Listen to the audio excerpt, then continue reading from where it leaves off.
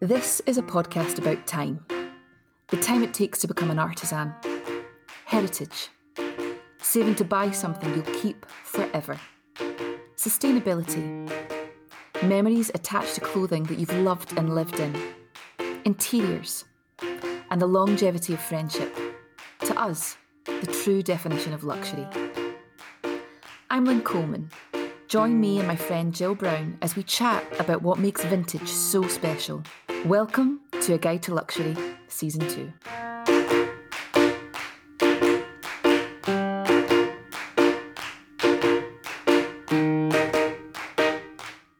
Brick Lane, the East End of London.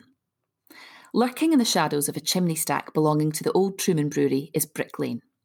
This melting pot of people creates one of the most diverse places on the planet to have a poke around through the stalls.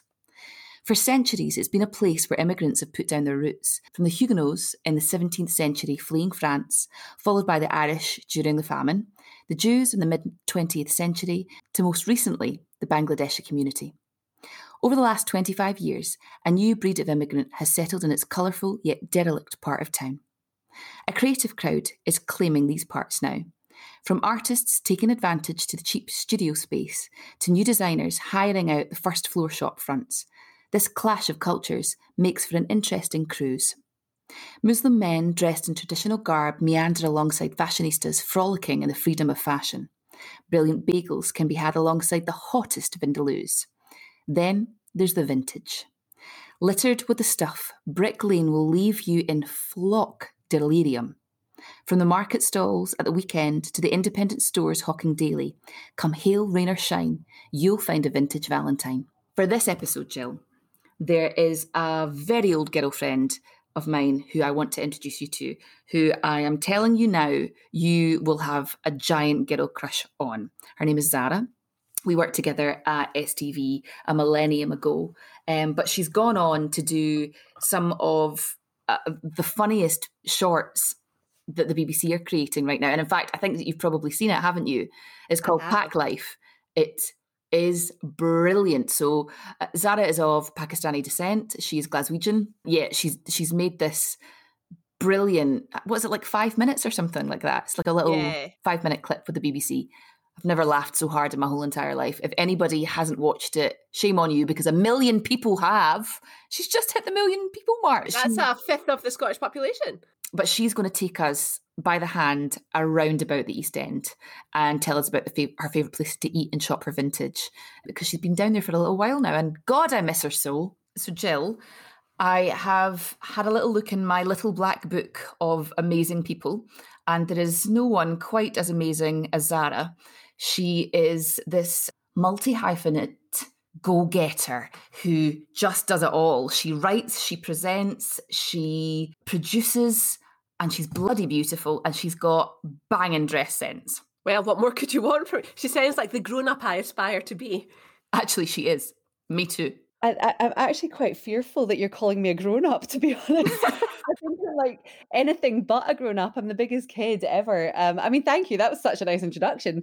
I'm definitely blushing at all of it, but thank you, because it's been such a long time since we met, Lynn, and it's been amazing to watch your journey and everything that you do. So having you guys describe me like that feels lovely. So thank you. Not at all. So we met about a decade ago. Well, just shy of a decade ago, right? Oh gosh, yeah. I know. When you were at STV and you were here in Edinburgh on the Fountain Bridge show, and we have lots of mutual friends, but I distinctly remember being like, she's the coolest girl I've ever seen. You know when you have that thing where you're like, oh, I'd quite like to be her friend. And then so I made you my friend. I just loved your dress sense and the way that you looked. And I'm not in a shallow way, just everything about your personality came through that vehicle. Like, you look smart, but you look sophisticated, and you look bloody fun. I just want to take you everywhere with me. Do all these intros for me, always, because this is fantastic. Not at all. So we met at the Fountain Bridge show, and Yeah, tell us a little bit about the start of your journey. Oh gosh, I mean, I feel like how far do you want to go back, really? I always, I never had a clue what I really wanted to do. I loved being creative and I loved writing, but so naturally I studied business management. I mean, that made perfect Sensible. sense. So when I graduated, my father was like, "You need to get a job. You need to do something."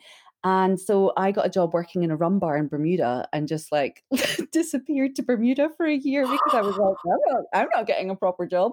But I thought as long as I was there, he wouldn't be able to hassle me and like ask me too many things. He was not specific about the type of job.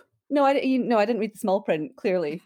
So I went out to Bermuda and then just kind of ended up traveling a lot and enjoying life. And I really think that's like where it all really started. Is I think it's really important for me anyway. It's been really important in life to have those experiences and to be able to travel and meet people and find out who you are and what you think about things and be exposed to different cultures and different places. So I eventually did a master's degree in journalism. I came back to Scotland and did a degree and started working as a journalist, and from there moved into working in television. And then it's just kind of grown lots of arms and legs, because when we met around about that time, I had been working as a news presenter, which happened really spontaneously, like really, really bizarrely. It came about. I mean, I'd been a print journalist, so I had never been exposed to broadcast at all, and just was very fortunate that from doing human rights journalism, I took a job in the oil and gas industry in Aberdeen, and I lasted 3 months because it was so awful. I hated it.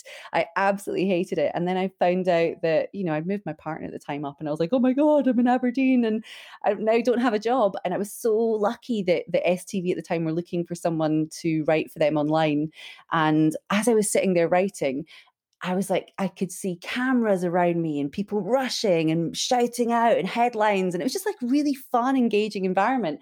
And I was like, oh my God, this is like, there's something in this. There's something that really excites me. And so within a year, I was presenting the news, which is really bonkers. And it makes it seem like it just happened. But I was supported by a lot of really cool women that I met. And one in particular, Andrea Breimer, I always give her a shout out because she came to me and said, I can tell that you are really interested in this. You're staying late, you're doing the auto cue, you're going above and beyond. Like, you're doing way more than would ever be expected of you. Let's see if we can get you a show reel together. And she was the one that taught me how to present and got me a show reel, and eventually said, you have to apply for this job that's come up in Edinburgh and it's presenting the news. And I took the job. I got the job. And when we met, I had just been asked to move into sort of entertainment and to work on a new daytime show. So that was the start of everything really working in television and all the different arms and legs that grew from that. And the dirty big secret here is that when you say all of these things, you conjure images in your head, if you don't work in the media, of, oh, wow, wardrobe must be great. Just so that we can make this very clear, this is all on you. When you take on a job like that, you are, you write the theme tune, you sing the theme tune, you produce the theme tune. And so that's what you have to do. And that I think that was one of the reasons why I thought this girl totally gets it, because you dressed for the job that you wanted in all manners of the word. And your style just came through on that. So tell me a little bit about your style, and tell me a little bit about the decades that resonate for you the most, the ones that you gravitate towards. Oh, okay. So my style, I was always told to present myself well. My father was in the military and my mother was in the military, and always a big kind of emphasis on how you present yourself to people, and understanding that you make a first impression very quickly on people, and you want to make the best impression. So I don't know, my styles, it's so varied. I love color. I love something bright. I love something unique. It makes me feel good when I wear something that's really colorful, and I love discovering different styles. I don't feel like I restrict myself to an era, or there's things that I would never say no when it comes to fashion. Give me some leather, give me like some silk, give me whatever, I'm up for it. And actually sometimes the wackier the better. When I went to Malaysia a couple of years ago, I discovered these Malaysian dresses, and they were just like the most beautiful colors, that sort of Asian style, but not over the top. And I love the opportunity to wear them because they're really distinctive and they're really unique, and they just make me feel good. But I think the style that I've had is a bit of a I love finding things that not everyone has. I don't like to, even in my life in general, I'm not the kind of person that likes the kind of hype. I don't buy into the hype a lot, and I consider myself an independent thinker, and I think that comes across in how I dress. It makes it sound like I'm like some bag lady, right? Like some crazy cat lady in how I dress. At the time when I was working in news, certainly I was very conscious. What you said before about having no one does it for you is very true.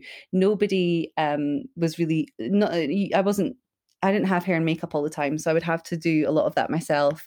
I was looking with news. It's it's very much like lockdown. Your lockdown look, you think about from the waist up, because that's what they see when you're sitting at a desk. So there's lots of really nice blazers and really nice tops and jazzing up with some jewelry. But I love if on the bottom I've got some like leather trousers on and some cool heels or really nice trainers, or I do like switching up. I think the era that probably appeals to me the most is like the kind of 20s and 30s.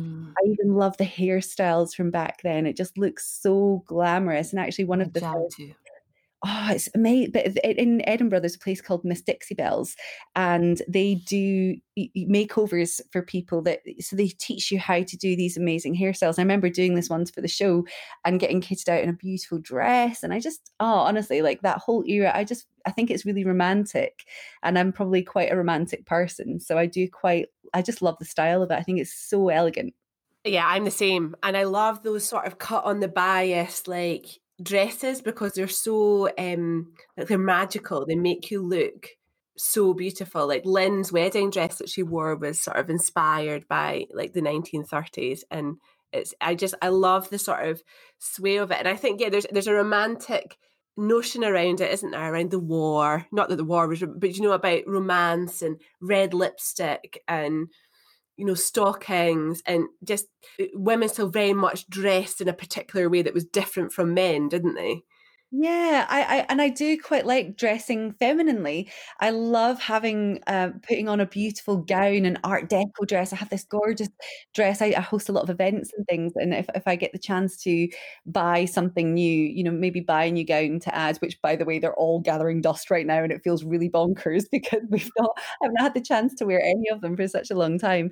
I'm considering having a little night in soon, just a little Art Deco night to myself and put my hair up and do it all. But that whole era just is so it is very feminine, but the way they accessorize, there's lots of little elements that you can pull out from that era and that you can wear with a pair of jeans, or wear with some heels, or jazz it up with some trainers. So I've been playing about with that style and just seeing what fits. I do find it really hard to describe what my style is, because I don't restrict myself. I don't ever pinpoint.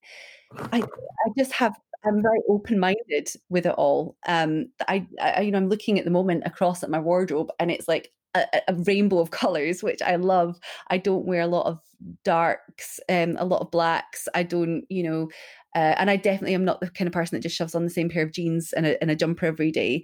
I've always got something different to wear. But I always go with how I feel more than, anything else. And even when I was working, it was how did I feel when I was wearing something?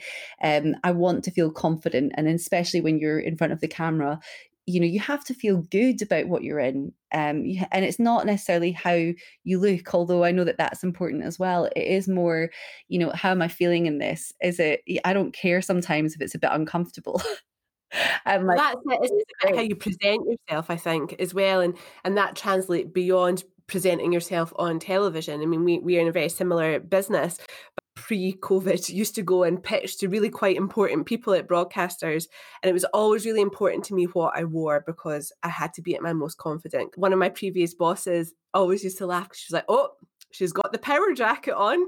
I didn't even laugh. I was like, that's exactly what it is. 100% that's what it is. My mum says a similar thing as well. She said you can always tell how frightened she is by the shade of her lipstick. She's like, the darker red the lipstick, the more frightened she is, because she's just, that's the deeper the red, the bigger the armor she needs.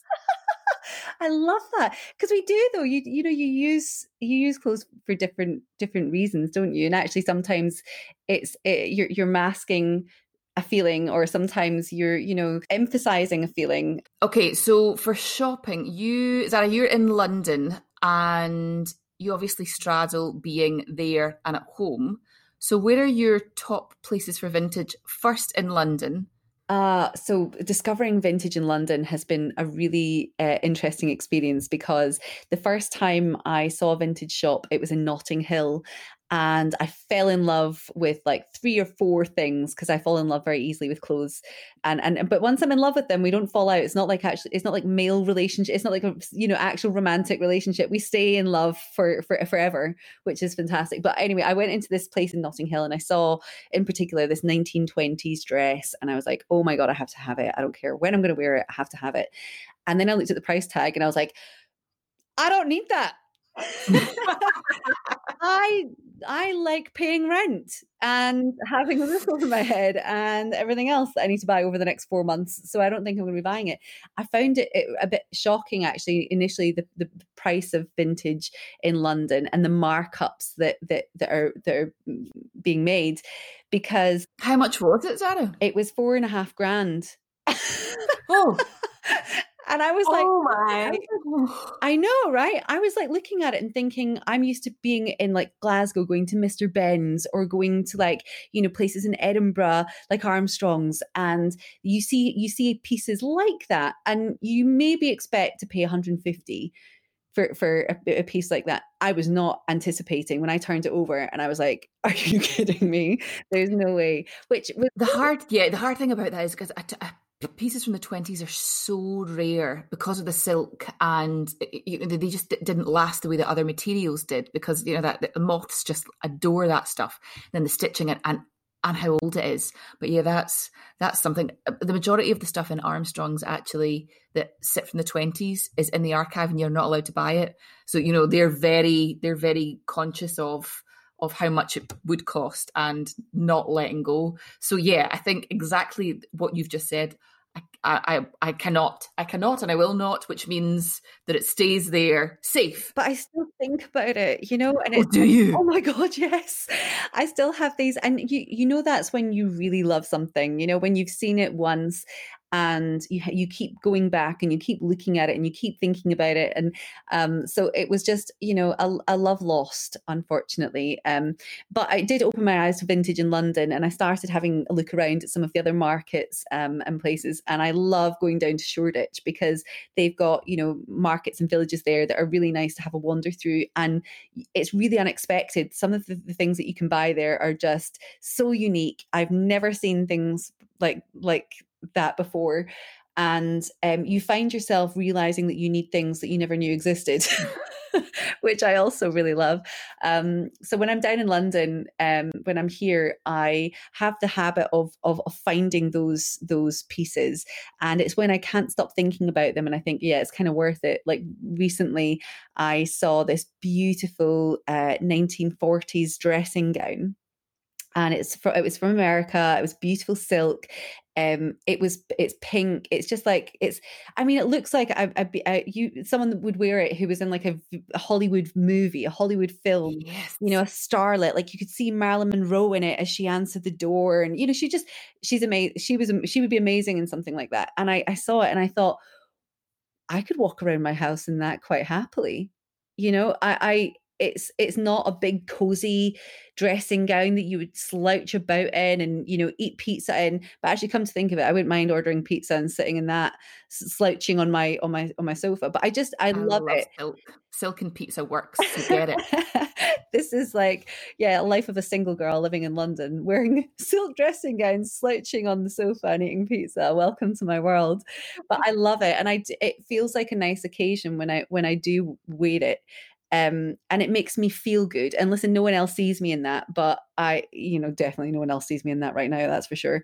But it just feels good to have on. It feels nice to wear around the house. It's not for wearing outside, but I have to be careful and look after it. And, I saw that. And as I say, I just became obsessed with it. So I love going down to Shoreditch because I also think that you can find things that are reasonably priced. When I was going skiing last year, for example, I have never skied before. And this was going to be it was one of my bucket list things that I wanted to learn to do in my life, to learn to ski. And so I signed up for this holiday in Tignes in France. And I was like, I'm going to learn how to ski. And I thought, if I'm going to learn how to ski, I want a vintage ski suit. Okay. Yes. Because that just makes sense to me in my head. I'm already going to look like a bit of a tool coming down the slopes, falling all over the place. So I want to at least do it in style. And so I went down to Shoreditch and found the most magnificent pieces from the 80s. And they're the big shoulders and the big arms, those kind of big tulip arms. And one of them was it was green and orange and white and purple. And really, the colors were amazing. The 80s for color was just fantastic. And so I had this lime green suit on for hitting the slopes in Tignes, and I felt incredible because of that. So, and I did learn to ski. Woo! Well done, girl. So I can kill myself. See, dressing for the job that you want. Thanks, Lynn. Yeah. And if you had fallen or something awful had happened, people would have been able to see you. You are not wrong. Practical and fashionable. So if you're in the markets in Shoreditch, where do you eat then? So if you're pockling around and having a little browse of the clothes, then where's for eating and drinking? Okay, so actually I quite like the markets for them as well, because I'm already in that mindset of, going around stalls and shopping things and trying things out. And there is also a great food market in Shoreditch where you can get these incredible tofu bao buns. And I mean, it's £5. You get 2 of them. If you're with someone, you can buy a couple of different ones, and they're just a really nice little bite-sized amount. You can eat them on the go. You can sit at one of the tables. I mean, trust me, Lynn, when I'm shopping, I will stop for cocktails, but in terms of food, that's a means to an end. Okay, that's just to give me more energy to keep going. I'm with you. Yeah. So I love going around there, but there's also a fantastic faux place nearby. So there's a faux restaurant where you can just get the most incredible food. I discovered pho when I moved to London. I think it's Vietnamese. Is that right? I don't know. Correct me if I'm wrong. Vietnamese food, but it just feels it's really healthy. It's definitely more of a sit down meal and enjoy it. And you discover lots of really nice little bits in it. It's like a little adventure in a bowl. Pho. Yeah. It feels like kind of 10 different meals. We have an Australian friend or bestie who lives in Perth, but when she came to Edinburgh, when we met at the radio station, that was her mission, because their comfort food is that. Yeah. So they, in Australia, because obviously it's so close to geographically where that is, so that's there, and that was when we discovered the tasty times of a bowl full of goodness that actually feels like a treat. It is a treat, actually, and the variety that you can get of them.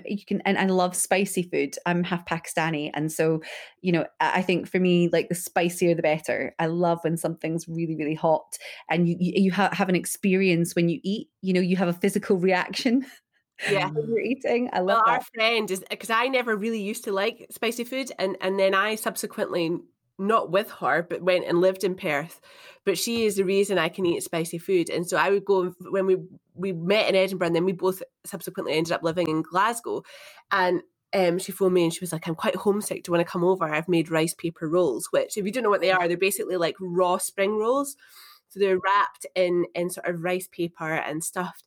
And I think she forgot I was coming, so they were really stuffed with chili. Oh, yeah. Tell you what, short of fresh lip fillers, chili. I've never had such puffy lips in my life. I was like, wow, this is what I would look like with fillers. But Cassie taught me how to eat hot.